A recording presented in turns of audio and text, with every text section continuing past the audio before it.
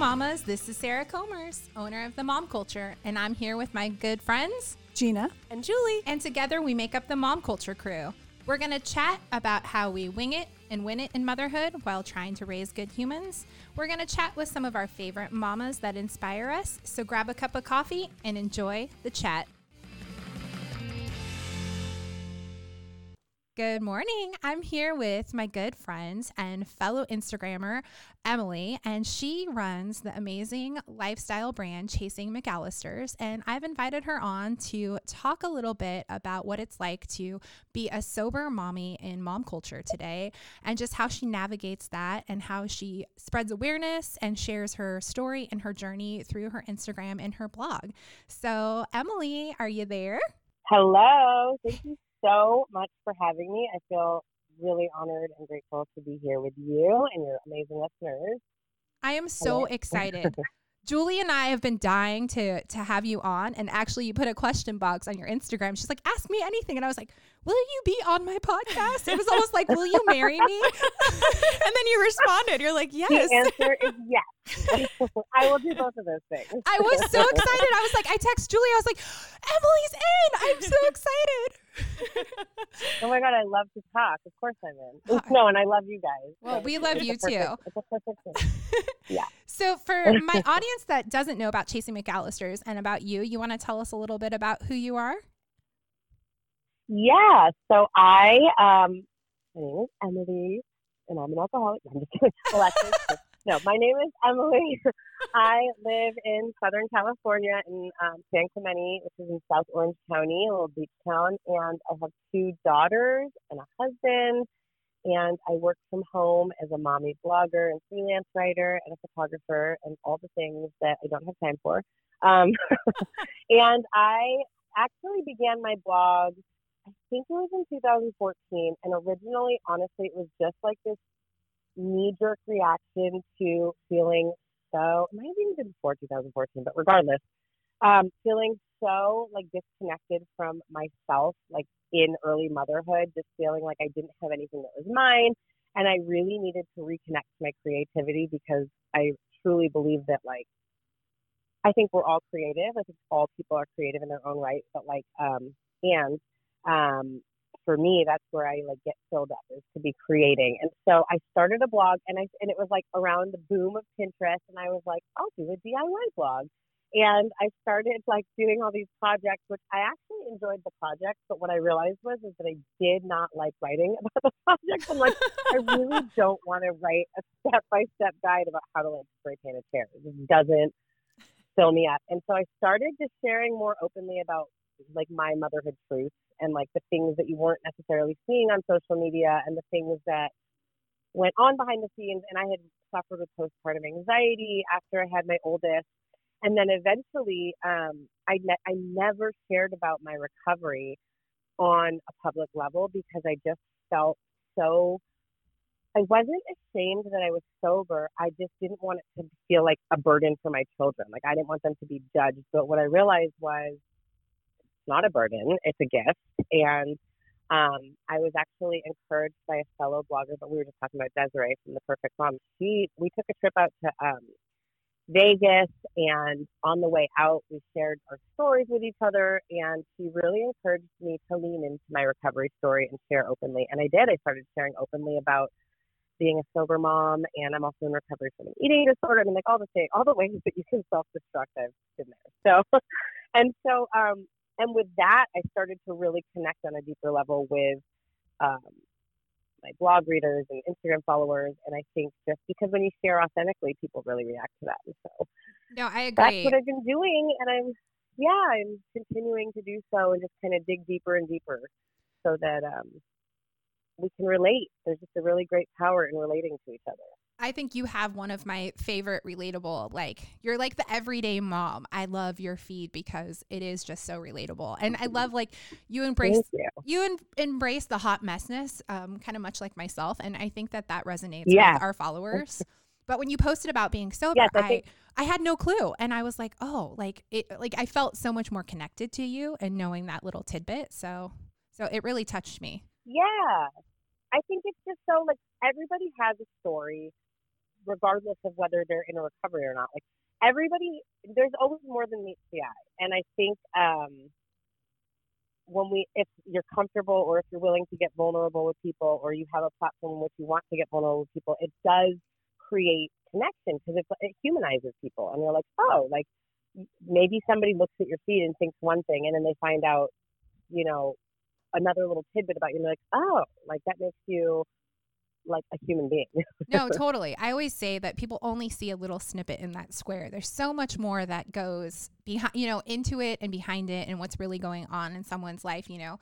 So you're just seeing kind of what they want you to see, or, you know, how much they want to share. And that's why I really like the authenticity of your feed. And I try to do the same in mine and share and be relatable, because you do. I mean, that's why people love your brand and love you, I think, is you are definitely and I've met you in person, and you are exactly who you are. I'm such a big geek. I love it. Which I love. Yeah. I know. I'm like the biggest dork in public ever, and people meet me. No, you're like, so fun. You have very fun, bright energy. I mean, we went to dinner. I know. And had so much. It was so fun. It was so fun. We got to like people watch. I know. We need to do Palm Springs again. We do. We went to an event that wasn't happening. Do you remember that? Oh my gosh, we were so overdressed. We did our own dinner. Yeah, I was hoping you wouldn't bring that up, that I was grossly overdressed in a day early. And that was early. totally my fault. It was Julie's fault. We misread the invite. And I was like, dude, I was like partied up. I did up. too, though. I know. That's right. We all were there, and we're like, why is no one else here? We were the hottest women at a went no to, like, party. A sports bar. It was so amazing. We should post that picture, because I have it. I kept walking through the Ace Hotel, like looking for it. And these people were like, what are you doing? Like, what are you doing? They're like, this blogger is lost. So funny. We have to get lost in Palm Springs again together. That was fun. Absolutely. I'm always down to Palm Springs. So I have to ask, when did you start drinking, or like, when did that become a thing for you? Because I know I can pinpoint when it became a thing for me. So I'm curious how old you were when you first started. Okay, so I can tell you when I started drinking. I mean, I feel like my beginning of my drinking career was pretty normal. I was in junior high. I feel like when you're young, you drink when it's accessible. It's not always accessible. But I do remember, it's so funny. I do remember the first time I ever got buzzed. And it's somebody, you know, I do 12-step meetings, and someone was like, I bet you can't remember your first hamburger, but you can remember your first drink. And I'm like, that is true. Don't remember my first hamburger. But I remember being at like a party at somebody's house, and somebody had told me we were drinking Budweiser out of a can. I was like in 7th grade. And someone had told me, like, once your teeth go numb, you know you're buzzed. And I kept like clenching my jaw together. I'm like, I can feel my teeth. And once it like hit where my teeth felt numb, I was like, I did it. I'm not like, you know, oh my God. And I was like, I loved it. I immediately felt a sense of ease and belonging. I think I always just felt from a very young age that I had a sense that I was like too much, because I had a lot of energy, but then like not good enough. So too much and not enough all at the same time. And when I would drink, I immediately felt cooler and thinner and prettier and smarter, and like I fit in, you know. And whether or not that was real or perceived, it did seem to act as a solution to like being socially uncomfortable. Even though when you would meet me, you wouldn't think I was socially uncomfortable, but I was. You know, I was extremely uncomfortable. And so I started drinking in like junior high and then in high school, just as much as I could get access to it. And I knew that it was something like I wanted to be doing, and I wanted to get drunk when I could, and I wanted to. And eventually it turned into like drug use as well. But yeah, I mean, really pretty a normal start, but I guess the like mental reaction to it was probably different than that of somebody who's not an alcoholic. Because I don't know what it's like to not be an alcoholic, but for me, it was always like a solution to feel better. Oh no, that's me 100%. I remember my very first, like, I had a sip of Budweiser, and I had to have been honestly 2.5 or 3 years old. And I actually remember it. It was my dad's. Oh my God. And then my mom, I like my parents were, I have unique parents. Let's just leave it at that. And then my mom, when she was dating my stepdad, I remember he would order her drinks. And I think she wanted to drink because she kind of thought like that was like the attractive thing to do with him. But she would slide them my way. And I was 8 years old and I was like drinking fuzzy navels at 8 years old at fancy restaurants. And then that's not normal. No, not normal. And then I remember the first time I associated alcohol with that numbing and a fix-it. I was, I think, about 10, maybe 11. We were on a houseboat with my, he's now deceased, my ex-brother-in-law. He passed away from drug and alcohol abuse, but he held us up at gunpoint. And he was high as a kite that night. And I ran off the docked houseboat up onto this mountain, cut my legs up. You know, when they calmed everything down, they had to calm me down. I was hyperventilating. And my mom gave me a shot of Bacardi because we were on a houseboat in the middle of the desert with nothing but alcohol. And that's how she calmed my nerves. And I remember that feeling of, oh, like I'm numb. It feels good. The panic is gone. So I associate it with that's kind of how you fixed those issues.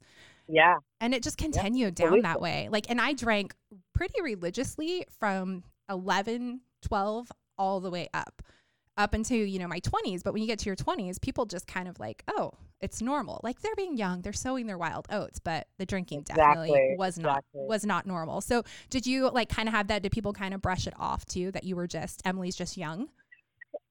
Yeah. I mean, I think, I feel like I definitely probably flew under the radar in a lot of ways because you're in high school, people are drinking and doing stuff. And I was starting to like get into certain bits of trouble here and there, but also there was like stuff going on in my home where like my parents were starting to separate. My sister was off in college. I think I also was like, when I about like 14 years old, I started, I became bulimic, and I think the focus was really like more on that, like, okay, what's going on with that? And I think also because in your teens, like the access to alcohol isn't as readily available as in your 20s. In my 20s, I moved to Arizona. And I moved to this little bar town called Prescott, Arizona, with no intention of staying very long. But I got in a relationship with, I worked at this bar and restaurant, and I started dating a line cook who was like the local pot dealer. It was very convenient. Oh, nice. You know, if you're going to date someone, date a drug dealer. No, right? But I did. And it's in Arizona where I really began. I mean, I guess I experienced different moments where like I hit different kinds of bottoms, but I just, you know, if you continue to go on, that's not your actual like bottom. You can hit a bottom and keep digging. You know what I mean? Oh yeah. So I it was really in Arizona where I truly bottomed out and I was doing a lot of drugs. And when he and I broke up, we had been together about 2.5 years, and I had found out he was cheating on me with my best friend. It was very traumatic, you know? And so it was like I was like licensed to go. Like, okay, game on, F you all. And I just kept like seeking lower companionship, you know? Like, these friends aren't as messed up as me. I got to find some new friends, you know? Oh, the bar, okay, the people who hang out after the bar. And I just kept doing like that, and it really, I think I flew under the radar until I didn't, you know, and then I started to have, you know, I was heavily immersed in the bar scene. I was selling drugs so that I could do my own drugs, which was a terrible drug dealer because I don't make a profit at all. I'm like, okay, if I break even, you know, just not much to that line of work.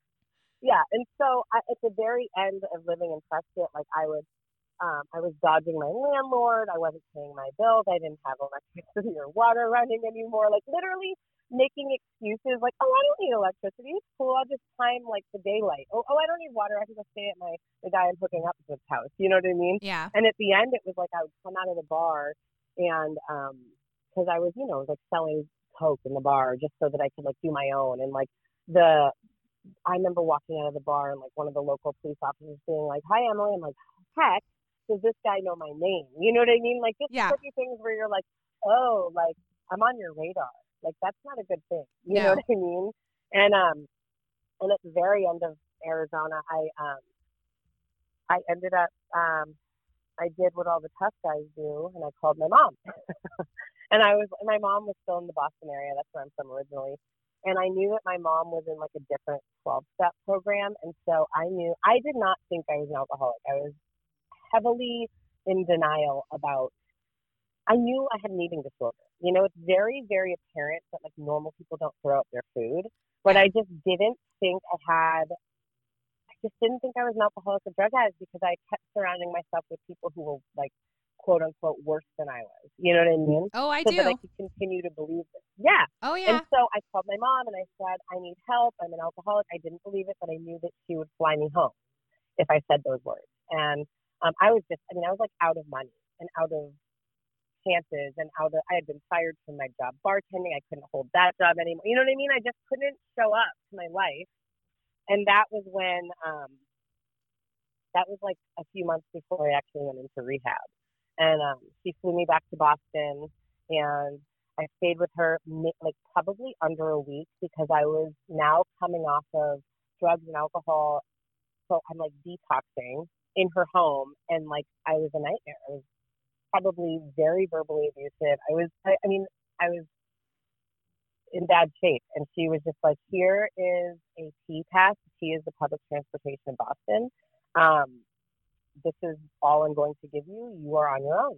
And I had, I was like, technically, I never had to sleep on the street, but technically homeless, like couch hopping, getting people to put me up in hotels, manipulating men. You know what I mean? Doing the things you do to not sleep on the street. Yeah. Eventually my friend's mom took me in and let me stay at her house. And my bottom that I hit before entering treatment in the summer of 2004 was my friend's mom had let me stay there. She was out of town.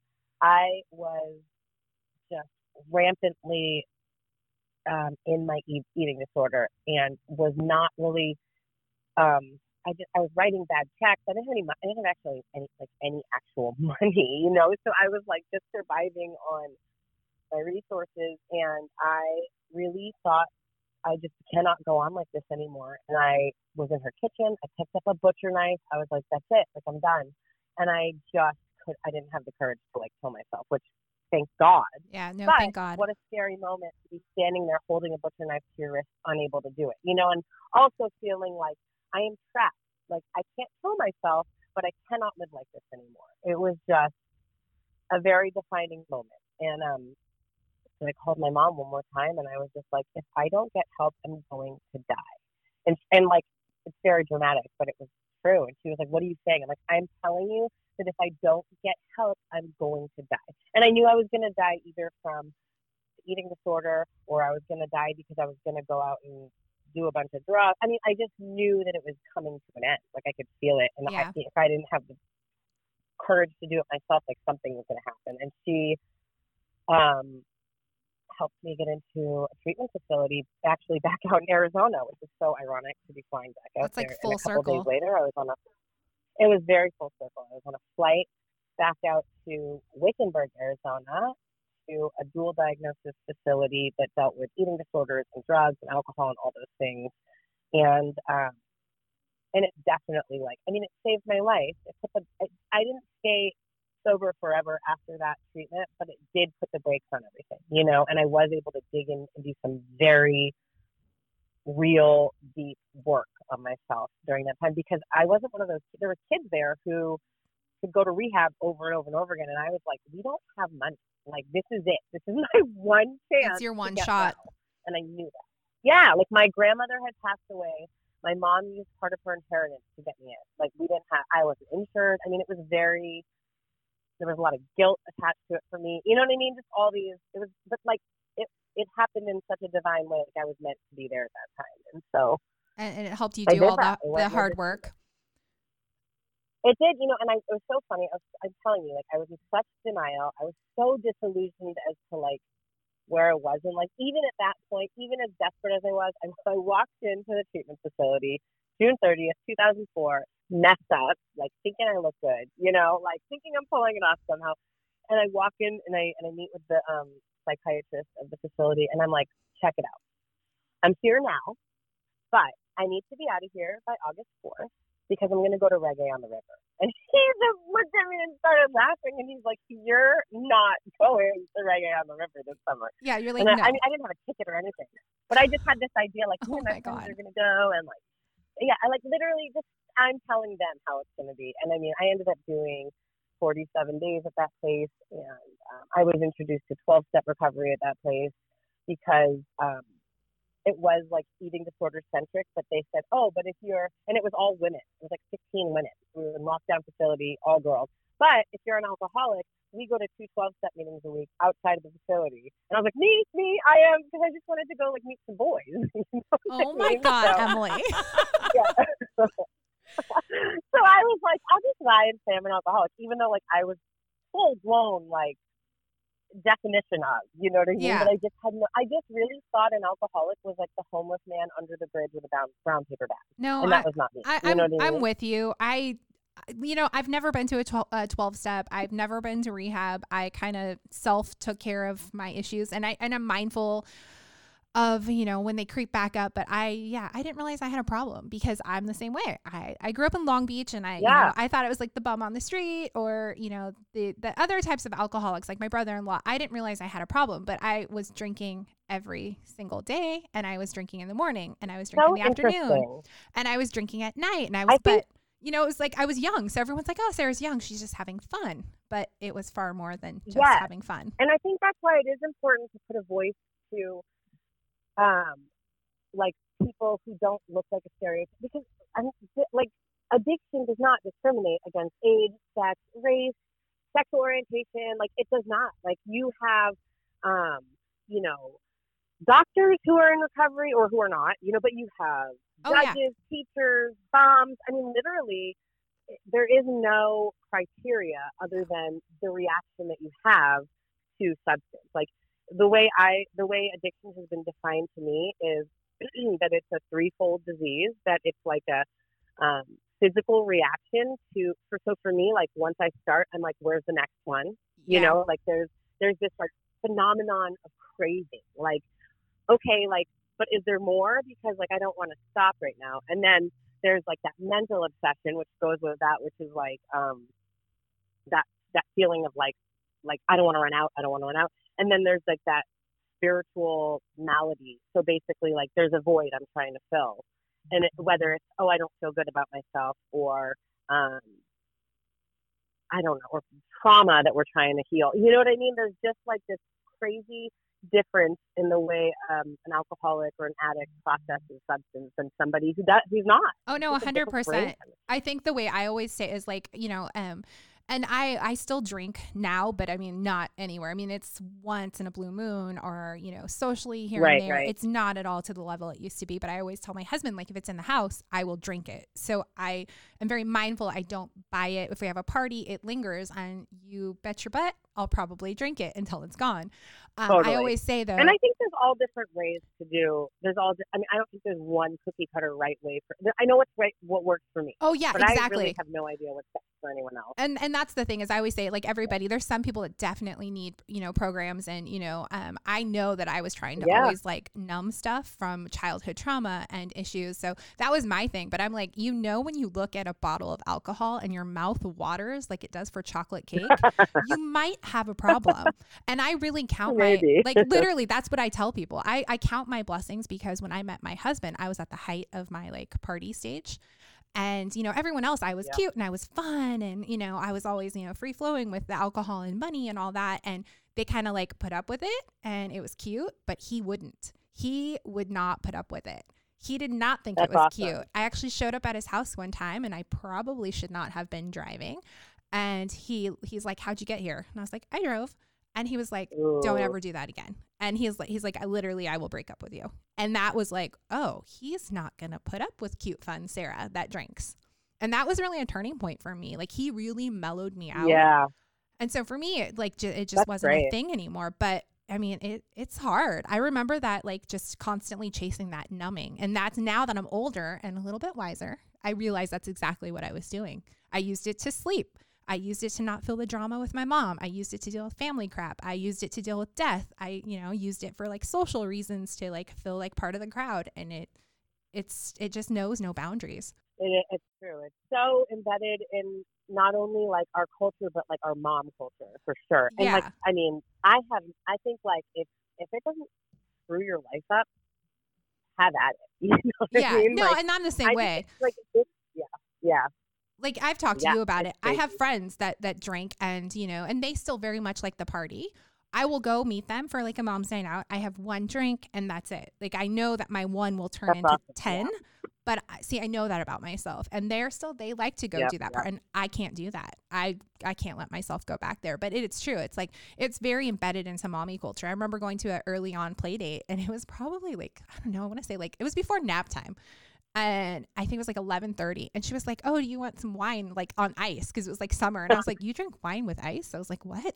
But I was like, "Oh, the kids are playing." Like once I became a mom, I was like, "Yeah, no, like I can't do that. I can't drink with my kids." So for me, falling into my like the wine mom culture just was never going to be a thing. Yeah, it's crazy. Like, I mean, it's even still like, you know, you go to birthday parties, there's like a full bar. You know what Yeah. I mean? Oh, And yeah. it's just like so funny to me. It like kind of blows my mind, but I'm also like, I mean, I get it. And I guess if I don't know what it's like to be anyone other than myself. And if it was like one of those things where like, you know, I see people like they have a glass of wine or they have a cocktail and they're like, don't finish it. And I'm like, what do you like? That's alcohol abuse. Like, drink your drink. Like, drink another one. Like, what is happening? You're going to not finish that? Like, what?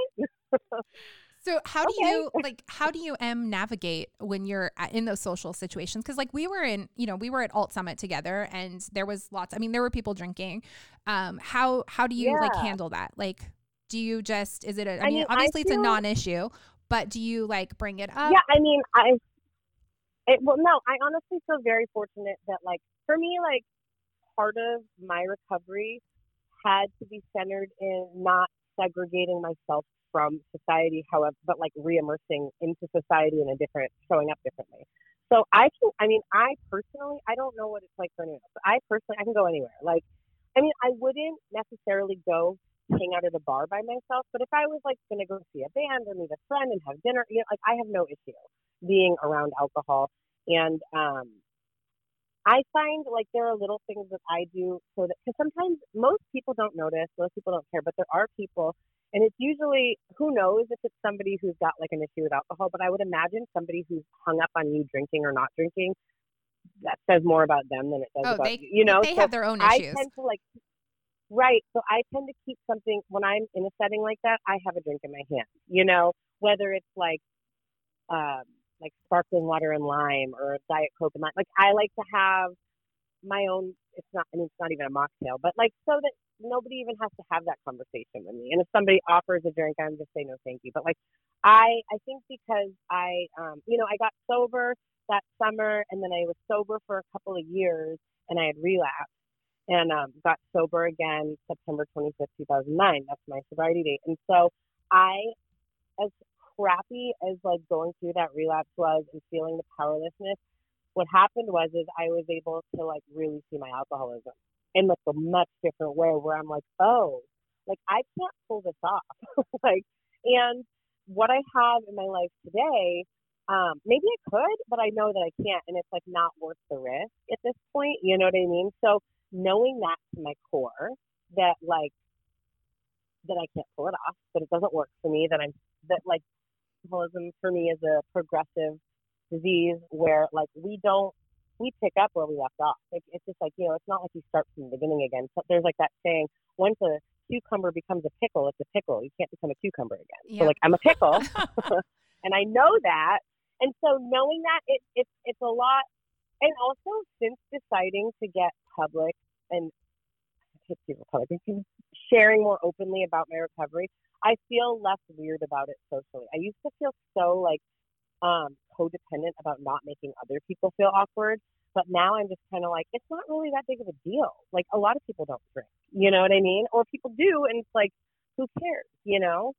So I don't know if I answered the question, but basically, yes. Like No, you did. I feel like in that setting, I don't feel the older I get, the more like comfortable with my own recovery I get, the less I don't really have to caretake for other people feeling comfortable, you know? Yeah, so you're not pressured then in those mommy situations at all. So then how do you No. feel about the and we have issue with it obviously because the name of my business is Mom Culture, and there's been some negative press lately about mommy wine culture. We do not at all advocate that you get sauced. We do not advocate drunk mommyhood. We do not advocate getting drunk at play dates or anything like that. No, I don't get that at all from you guys. But we obviously see that the press and it, with the way SEO and Google works, like we come up in those searches too. So it's like, oh, how do you feel as a recovering sober mom when you see those things like the mommy juice and stuff? Like, how does it make you feel? I mean, honestly, I wish, sometimes, because people ask me this, and I'm like, I wish I had a stronger opinion about it because I don't really care. Like, I mean, I care if somebody's struggling, but I just feel like, a lot of this stuff is marketing stuff. Like, I think, you know what, if I could have a glass of wine at the end of the day, I probably would, but at the same time, it's important to understand you don't have to do that. Like, that isn't, I have a friend who talked about, we had talked, she had said, like, when she became a mom, because she's also sober, and she's like, I just felt like there's this, like, for her, she's like, I felt like there's this motherhood tool that I don't get to have. Like, I'm, like, missing something from my toolkit because you're supposed to be able to have this glass of wine. And I'm like, yeah, there are those days where I'm like, man, I would love to be able to pop a Xanax right now. You know what I mean? Yeah. But, like, I don't know that that's normal thinking either. But, like, that's the addict in all of us. Yeah.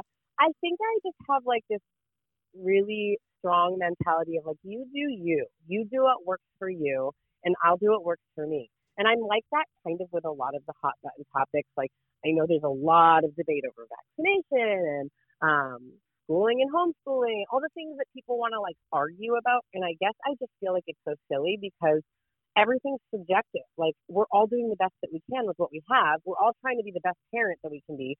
So for me, showing up sober is very important for the success of my family because I'm already freaking crazy. Like, I can't even imagine like me trying to navigate. I wouldn't show up. Like, I don't show up to my life. Like, I always thought like, I would never be that mom who drinks and drives, but like I probably would be because like you don't have a choice if you're an alcoholic, you just don't.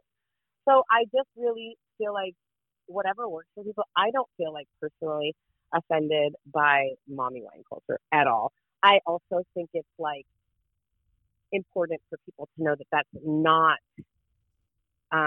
mandatory for momming. You don't have to have wine. Yeah, but if you want to have wine, have your wine. And that's how I feel. Like, we really much lead that way in all of our marketing. We're very mindful of that, and, to each their own. And I believe that we all are doing the best that we can. Own your own motherhood, as I say, and, no judgment. And it's like you're a business. Like, you should have wine glasses because people will buy wine. Like, I really feel like you're running a business. Like, how could you corner out that entire market? I don't know. If somebody has a judgment about that, I think it's really silly. Like, personally, I'm like, it has nothing anyone else does is personal to me. Like, it's about like what works for them. Do you know what I mean? No, like, I try not to take other people's personally. Yeah. I love having your perspective just because as someone who is sober, like, what is your take on it? Because I see the memes and all of that. And like, we've posted some, but I like, when we develop our marketing, one thing I'm very mindful of is that we do not, like, it cannot be pushy and it cannot be like in a self-medicating way at all. It's more of like, at the end of the day, if we want to pour a glass. Yeah. No. I feel like your message is so much more about like, I associate your brand with Raise Good Humans. That's like the first thing that pops into my head. It's much more about like intentional parenting than it is, and like giving yourself grace and like supporting other moms. Like, I do not associate you with like a mommy wine culture company at all. Well, I appreciate that because that's not the message we're trying for at all. But we've gotten some hate mail. No. I've gotten hate mail over it. Oh my God. I know. I got an angry. People need to chill. Oh no, I got we sent out one just introducing our Mom Culture Wines, which is a partnership I did with my sister and something just we wanted to do as sisters. And this one lady was not happy with me. And we were really one lady cautious. Like hundreds of thousands. Oh yeah. Yeah, no, we were really cautious with our cautious, wording about, hey, this is the new the new thing we're doing and this is what we're doing it for. It was really as a giftable item. Yeah. You know, it's like, hey, you know, a new mom or celebrating something or whatever. And it was 100%. And it's Yeah. fun. It's like a novelty almost. And it's like, yeah. you're like, hey, did you also notice we sell coffee? Like, are you going to come Right. at me because it's caffeine? Well, yeah, that's Like, exactly it. It was done as a giftable novelty. We offer one for teachers. We offer one that we kind of geared more towards like a mom's night in or a Galentine's event. It was not meant to, hey, mama, get sauce because you can't deal with your kid, because no, I don't advocate that. So I love hearing your perspective on it, because it's something I'm very mindful of, and how we word our marketing and what we choose to do. You know, and it was like recently the Heidi Montag article that like, we work with a small PR firm to help us with some branding stuff. And they were like, this came up on our radar and we don't know how to help you. What happened with Heidi Montag? I missed that. What happened? Oh, girl, Heidi caused some drama. So I love Heidi. For you? Not me, but it came back around because, again, the wording of mom culture and or wine mom culture. And because it bings up on SEO and Google, it kind of does affect us. So she did like a photo I'll shoot. have to Google it. You need to see it. She like did a photo shoot drinking from a very large, obnoxious champagne bottle, and her kid was present. And it just, the trolls came out, and then all these articles, but they use the keywords, you know, mommy wine culture, and yeah, it comes back to bite my little brand in the booty. So yeah, it's been fun. You're like, that wasn't us. We don't even know Heidi. I right? Well, actually, I kind of do know Heidi, but like not formally. She has one of my collaboration shirts that she was gifted by Loved by Hannah and Eli. So I'm like, I feel there's like a 6 degrees to Kevin Bacon with Heidi Montag. Like we could be friends, but yeah, no. Like, well, and I you know don't what's know so her. funny? I watched the Hills reboot, and I actually really enjoyed her. Because, you know, in the original Hills, I'm sure a lot of it was scripted. They were meant to be villainous. But, like, her and Spencer did a full 180. I was like, you won me over. No, I'm with you. I'm Team Pratt Daddy. I am Team Pratt Daddy all the way. I want some of his crystals. I think they're great. But yeah, I know. It's crazy that one photo, again, a square, and something she probably just was like having fun with has turned into like, I mean, even for her, I can't even imagine. So hearing your take on the wine mom culture really makes me feel a lot better. So I do have to ask you, just because I've been honest, my kids are quite a bit older than yours, but how are you going to approach talking to your kids about being sober or addiction just now that you're on the other side of it? Like, is that something you're gonna bring up with them?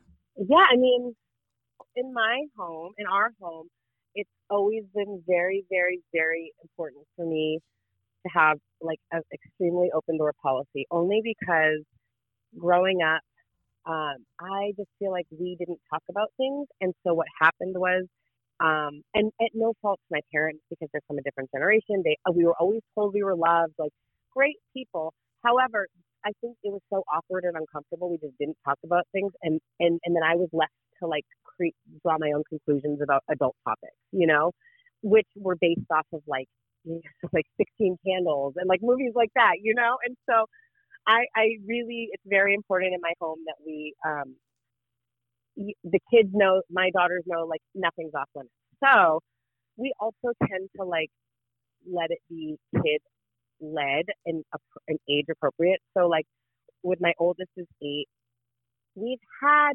very surface conversations. Like one time I took her out on like a mommy and me date, and we went to this local pizza place called Pizza Port, and there's a big, you know, there's a bar, and she's like, what is all that stuff? It was the taps. And I was like, oh, those are grown-up drinks. And I was like, she's like, why are they grown-up drinks? I'm like, oh, they can make you feel funny. I'm like, I don't drink.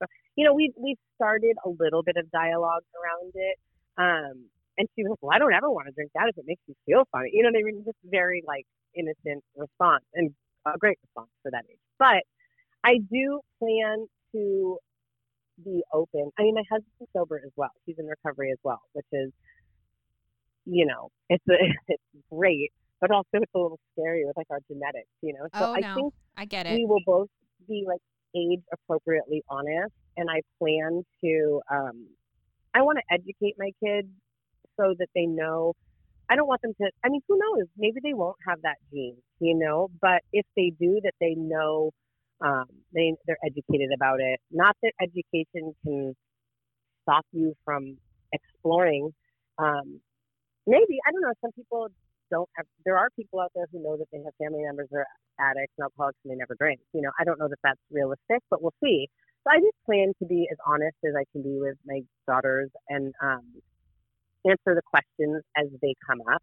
I don't want to put ideas in their head, but at this point of the game, there's been some discussion around like, oh, mommy and daddy don't really drink grown-up drinks, but she hasn't pushed further than that. So as she asks more and more will be revealed. No, I do the same with my kids. We talk about addiction. My 10-year-old actually had a pretty severe video game addiction last year, and he actually went to therapy for it. And I've had the conversation with him about genetics and that, you come from two families that, have some, obsessive things, they like to do things in, an obsessive way and, addiction. And so we've started it with my mom's mental health. I've had to be very open with my kids too. So I'm the same way. I take it age appropriate. When my daughter was little and asked me about my mom, I handled it one way. Now that she's a teenager, we have a little bit more information. So same way. I just handle things and they handle more information. Yeah. And they know and they're like, did you ever do drugs or alcohol? And I'm like, well, I didn't do drugs, but yeah, I drank when I was young. And I talked to them about regretting it and, making smart decisions. So same thing as they're getting older, the dialogue is changing, but I just plan on leading with as much honesty and information as I can. So one of my last questions. I do think it's like, go ahead. Yeah. No, I do think it's like super. What I love about our generation of like parenting is that there is so many more open conversations happening. I think even if you look at social media, like the conversations we're having now were not had like 10 years ago, 20 years ago, and our parents just came from such a different time and generation, and they were doing the best they could with what they were taught. But now we're at this like, I feel like a lot of us are like awakening and like understanding, like, we love Brene Brown talking about the power of vulnerability and like, one of the great things that I've taken away from, being in recovery, even when I look back on like going into treatment, like the most powerful, aside from like the personal work that we did, like the most powerful thing I experienced in rehab was the power of relating. When you're telling your darkest, worst stories that you would never share with another soul and you're all laughing because you can all relate. And you're like, oh yeah, I did that. And you're like, this was like something I would have taken to the grave. But now I'm sharing it with you and you have a commonality with me and it's taken all the power out of it. It's like we're only as thick as our secrets. You know what I mean? So I do see a lot of like this open door parenting and I'm here for it. No, I'm here for it too. I agree with you so much because even conversations when I had my daughter, she's going to be 13, like 13 years ago, like into my start of motherhood. That's an age. It's so different than what it was then. Like people didn't talk about like postpartum and all these conversations that we're having now. It's a whole game changer, and I'm definitely here for it because I think that there's so much in that honesty and being vulnerable and your kids seeing that, I taught my daughter's Girl Scouts about self-care. And I said, as I was teaching the class with these, 9 little Girl Scouts, I was like, damn, I wish someone had talked to me about taking care of myself at 11 and 12 years old, because I'm like, maybe I wouldn't be so wore out now, but it wasn't, these things weren't taught, to us. And our parents didn't, talk to us about their emotions and their struggles so much. So I'm with you. I'm here for it too. Yeah. So it's incredible. Like, it's incredible to know. Yeah. No, anyway. We could just keep chatting.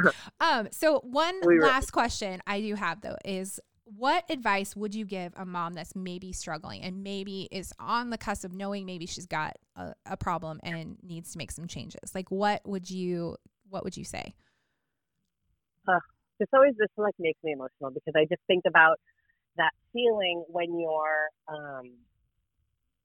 feeling like what you're doing isn't working for you, but you don't know how to stop doing it. And that is, it's a horrible place to be, and it's also a gift because you are then hopefully granted the gift of desperation where you're just like become willing, to do something different. And I guess the advice, or what I would want to say to somebody struggling is, first of all, there is a solution and there is a way. You're not stuck even if it feels like you are. Like, this is not the end of the story. So I would say, most importantly, is like, you got to get honest with somebody. I don't care if it's your doctor. I don't care if you want to go find, like, there's local 12-step meetings. They're all free. You can go anywhere.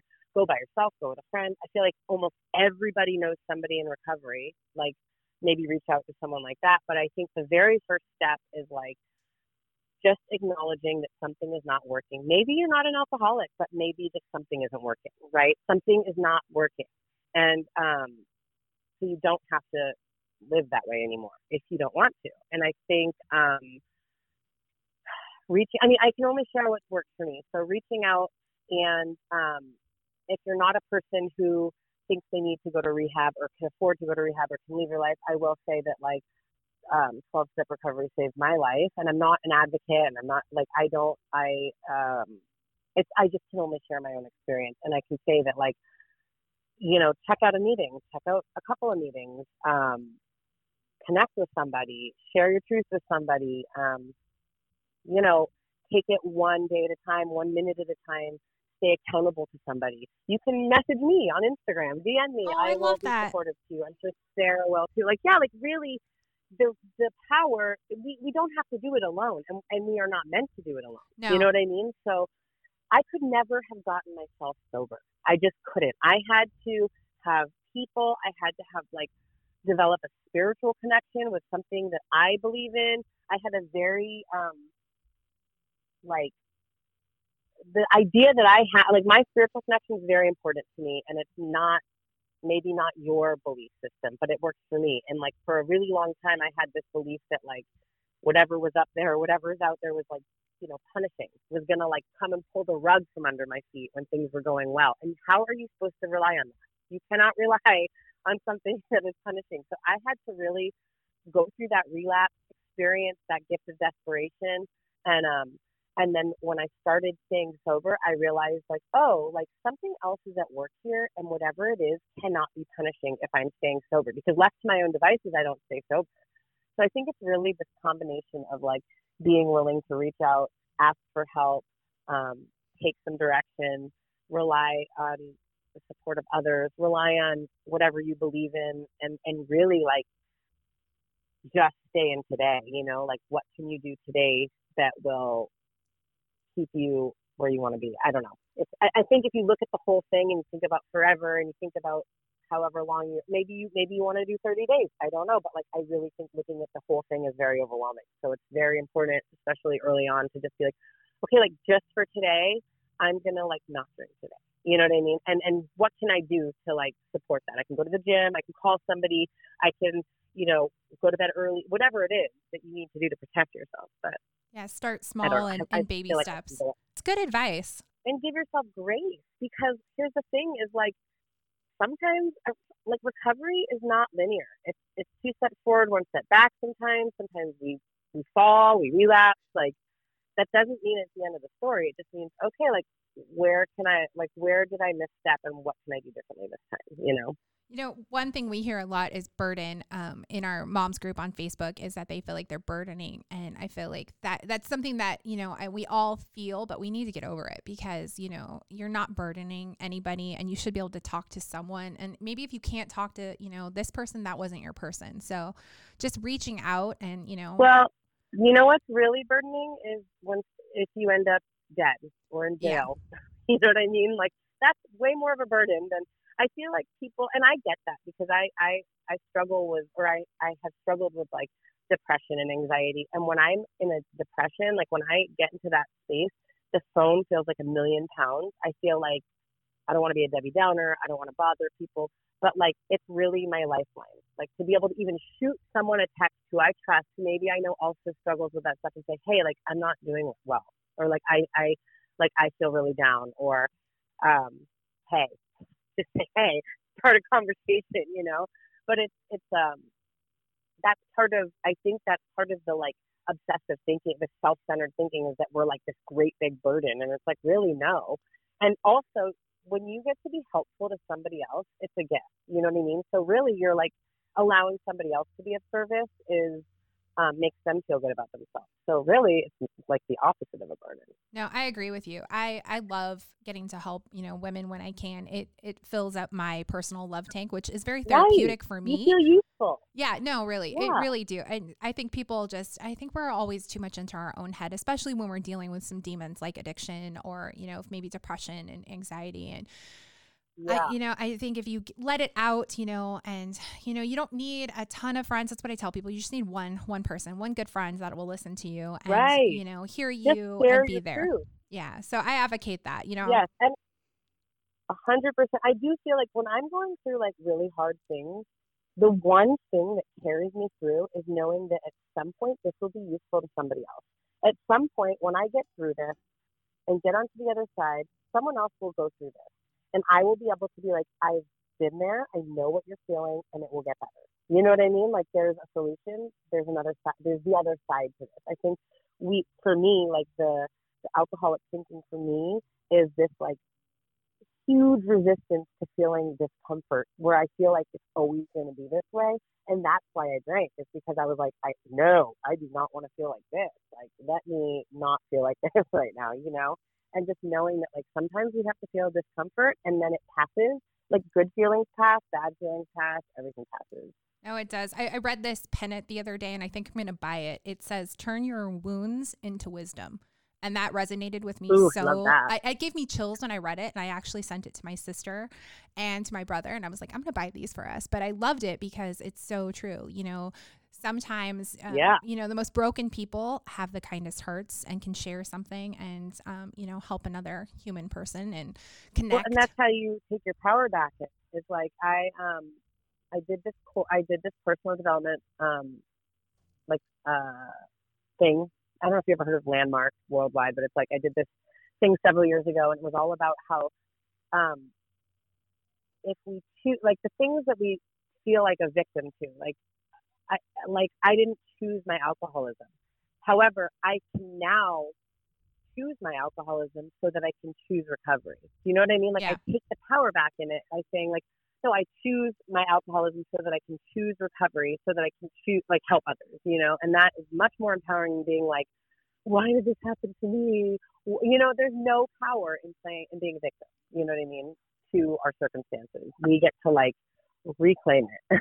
No, I love it. And you've got so much positivity to share with the world. And I'm so thankful you decided to come on our podcast and talk about this topic because I couldn't think about doing it with anyone else other than you. I just love the way that you open up and share. And you definitely have me feeling a lot better about the wine mom culture debacle, I will say. So in closing, we like to ask our guests 3 questions. One you kind of already answered, so I might pass it. So this one is, tell us something surprising about yourself. I once auditioned for The Voice. Wait, what? You just got Julie's interest piqued. I know, but I didn't make it through because I was completely unprepared, but I went and showed up by myself, and it was literally one of the best days of my life. Wait. And Julie, you should go do it. I've already done it. I have my own story about that. But no, it's amazing. Did you not have the best time? No, it's so fun. It was like an all-day event, and I was like not sure what to expect, and you're locked in this room, and you're like, no cell phones, you can't talk, you can't have pictures. Was everybody singing? Everybody was singing like group sing-alongs? Like it was. No, yours sounds way more fun than mine. I cannot believe you tried out for The Voice. Yeah, wait, let's go back to you. So, do you sing? I didn't even know that. I do. I grew up, so my mom's a musician. Oh my gosh. I sing, but I don't, I will sing karaoke. You know what I mean? But I do have this feeling that someday, I would like to come back as a rock star someday. Oh my No, gosh. I've never sang in a band, but I did concert choir in high school and all that type of stuff. But I do. I love to sing. I don't know. I mean, I can carry a tune. I don't know how. I'm not a Julie, but I enjoy it. I sing really loud in the car. Oh my gosh. Okay, well, next time we get together, we're going to sing. Karaoke is going to happen. Let's do karaoke. Yes.